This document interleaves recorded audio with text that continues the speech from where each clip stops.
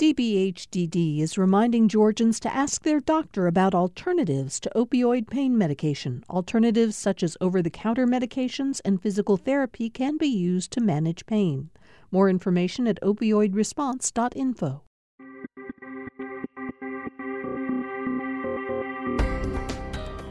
Welcome to the Georgia Today podcast from GPB News. Today is Tuesday, December 5th. I'm Peter Biello. On today's episode, Georgia legislators move one step closer to approving new congressional maps. 2 Georgia coal-fired power plants are ranked among the deadliest in the nation, and a new podcast takes a fresh look at the murder conviction of an Atlanta imam. These stories and more are coming up on this edition of Georgia Today. Georgia's special legislative session on redistricting is expected to wrap up tomorrow. GPB's Donna Lowry reports a federal judge ruled the current districts violate federal law by diluting black voting power. In presenting the proposed House district map, Senate redistricting chair Shelley Nichols of Gainesville says her maps comply with the federal court order that led to the special session. This plan increases the number of majority black districts from the prior plan based on the numbers, and it adds the required majority black district in Metro Atlanta as required by Judge Jones. In the end, the House and Senate approved the Republican-drawn maps for each of their chambers, preserving their current majority.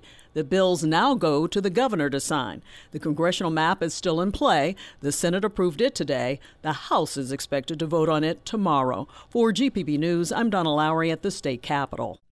Voters in dozens of municipalities across the state are heading to the polls today to decide runoff elections. Among other races, voters will decide a citywide school board race in Atlanta, a city council race in Valdosta, and a mayor's race in Brookhaven. Polls will remain open until 7 o'clock this evening. A new nationwide study of smokestack emissions from coal-fired power plants ranks 2 Georgia facilities among the most deadly in the nation. GPB's Grant Blankenship explains. The multi-university study, which includes Georgia Tech, paired pollution data from 480 U.S. coal-fired power plants with atmospheric models and compared that to deaths of elderly Medicare recipients over 20 years. It found these particles from coal were responsible for close to 500,000 deaths and twice as deadly as the same from other sources, like cars. Georgia Power's Plant Bowen was the second most deadly power plant in the study. Plant Shearer was in the top 25. Now, Georgia Power says they want to keep both Bowen and Shearer open about a decade longer than planned to power the state's EV industry. That points up an irony, says Francesca Domenici of Harvard's T.H. Chan School of Public Health, a study co-author. We don't really know how this transition to electric car, it's burdened the power grid. And so they think they're doing the right thing, but actually they're doing probably even worse. The good news? Smokestack scrubbers mean today Georgia's coal plants likely lead to only tens of deaths annually, rather than thousands, as they did over a decade ago. The study, Mortality Risk from United States Coal Electricity Generation, appears in the journal Science. For GPB News, I'm Grant Blankenship in Macon. 2 of 3 people charged with arson in the burning of an Atlanta Wendy's restaurant in 2020 have pleaded guilty after reaching a deal with prosecutors. The arson took place where a police officer fatally shot Rayshard Brooks in a summer of racial tensions over the deaths of George Floyd, Ahmaud Arbery, and others. Chisholm Kingston and Natalie White pleaded guilty to several charges and were sentenced to 5 years of probation, among other penalties. A third defendant's case was still pending. The Air Force says a Kennesaw man was among those killed during a training mission off the coast of Japan last week. 25-year-old Staff Sergeant Jake Turnage was a flight engineer. He was one of 8 service members who died when their Osprey crashed. The U.S.-made Osprey is a hybrid aircraft that takes off and lands like a helicopter, but can rotate its propellers forward and cruise like an airplane.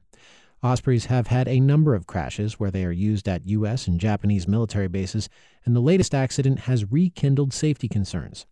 Japan has suspended all flights of its own fleet of 14 Ospreys. Japanese officials say they have asked the U.S. military to resume Osprey flights only after ensuring their safety. The Air Force Special Operations Command says it's focused on recovering the bodies of those lost and aircraft debris. The Georgia Ports Authority will spend $127 million building a new inland terminal for moving cargo by train between Savannah's busy seaport and Gainesville, northeast of Atlanta. The Port Authority's governing board voted today to approve the funding, which includes a nearly $47 million federal grant. The new terminal, known as the Blue Ridge Connector, will link northeast Georgia to the Port of Savannah roughly 250 miles away, giving shippers an alternative to moving freight by truck through Atlanta. It'll be the third inland terminal operated by the Port Authority, which also has them near the Tennessee line south of Chattanooga and in rural Bainbridge in southwest Georgia. The new facility is expected to open in 2026. Massive growth at the Port of Savannah has led to a tidal wave of new warehouses in southeast Georgia. And along with those new warehouses could come noise and traffic. And as GPB's Orlando Montoya reports, some residents are pushing back. The latest warehouse news came last week. A Texas company plans to build an $80 million plastics shipping hub the size of 15 football fields in an area just west of Savannah once considered rural. Laura Mackey lives on a nearby farm her family has owned more than 90 years. She says local officials recently and quickly have changed the area around her from residential agricultural to industrial. And they just keep rezoning and rezoning when we don't have the infrastructure to take care of it. So it's just another Atlanta. It's absolutely another Atlanta coming. Local and state officials tout jobs, but residents fearing near constant noise and traffic have banded together under the name Don't Box Us In. For GPB News, I'm Orlando Montoya. The average rate for car insurance in Georgia has jumped 22% in the last year. A new report from MarketWatch says Georgia rates are going up faster than rates in 30 other states, in part because of rising Georgia accident rates and auto thefts. The report says the average full coverage premium in Georgia is a little more than $1,600 per year. In March of 2000, 2 sheriff's deputies were shot outside a mosque in Atlanta. One of them later died, and police arrested Imam Jamil Al-Amin, the leader of that mosque, and he was later convicted of murder. But what seems like an open and shut case to prosecutors is actually a more complicated story. And for more on why, we turn to investigative reporter Mosi Secret, whose new podcast explores the lesser-known reasons why Imam Jamil was implicated. The podcast, which is out today, is called Radical, and he's with me now. Welcome to the program. Hi, thank you. It's great to be here. So before he was known as Imam Jamil, he was H. Rap Brown, who in the 1960s and 70s was a Black Power activist. This podcast spends a lot of time focusing on why the FBI deemed him radical. What was he doing at the time that attracted the attention of the FBI? Imam Jamil Al-Amin, formerly known as H. Rap Brown, as you said, was a part of communities that were essentially oppressed at that time, suffering from a lot of police violence and other types of other forms of repression. And he had a really bold response to that, which was to advocate violent armed self-defense of those communities. And that, to no surprise, upset law enforcement at all levels. And how did those statements about violence in the past affect him later when he was arrested for the murder of that one deputy and the injuring of the other? Well, he had this reputation throughout his life as being an advocate for violent self-defense, and we know because of that that there was a long trail of surveillance throughout his life, through the many stages of his life. And some of that surveillance was involved in his apprehension for the shooting of the 2 deputies. Mm-hmm. The evidence against him seemed damning to prosecutors, including Robert McBurney, who is now a judge and involved in the 2020 election interference case against former President Trump. Why did McBurney and others think this case was so solid? Well, they had what in a court of law tends to be very strong evidence. Primarily, there was an eyewitness, or there was testimony from someone who was there, a victim who happened to be a police officer. That's a very hard burden for any defense lawyer to overcome. There was also evidence in the case presented of ballistics that matched the bullet from Jamil Al-Amin's gun to those found in the bodies of the deputies and on the scene of the crime. So these are very difficult things for a jury to cast aside. But there are those who defend him, including former Atlanta Mayor Andrew Young. What did Andrew Young have to say in his defense? Well, just as there was a lot of evidence presented against Imam Jamil Al-Amin, there was a lot of evidence that undercut the prosecution's case. There has been a confession that's been floating around for decades at this point from someone who says that he was there.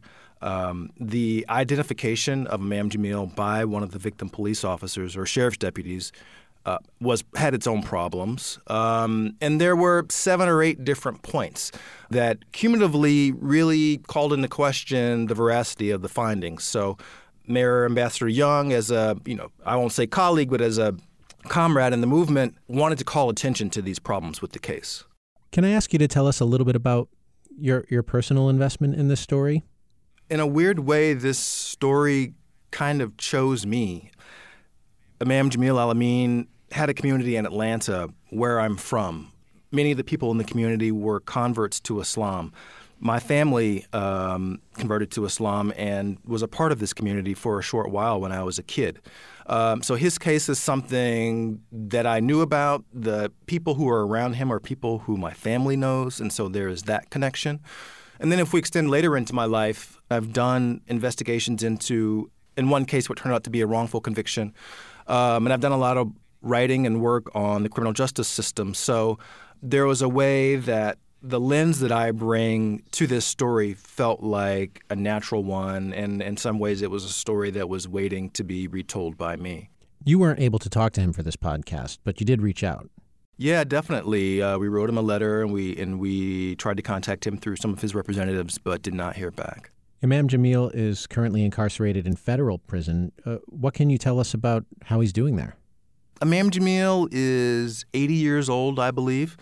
He is in declining health. He's had a number of serious health issues, but he still seems to be going strong. He has supporters who are in touch with him pretty regularly, and he's making it. That's Mostly Secret. He's the host of the new podcast, Radical, the first 2 episodes of which are out today, and there are many more to come. You can find a link to it at gpb.org/news. Mostly, thanks very much. Thanks for having me. And that is it for this edition of Georgia Today. If you want to learn more about any of these stories, visit gpb.org/news. And remember to subscribe to this podcast. We will be back in your podcast feed tomorrow afternoon. If you've got feedback, we'd love to hear from you. Send us an email. The address is georgiatoday@gpb.org. I'm Peter Biello. Thank you again for listening. We'll see you tomorrow.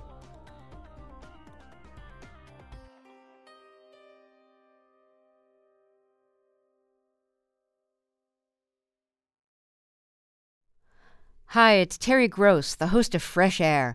We bring you in-depth, long-form interviews with actors, directors, musicians, authors, journalists, and more. Listen to our Peabody Award-winning Fresh Air podcast from WHYY and NPR.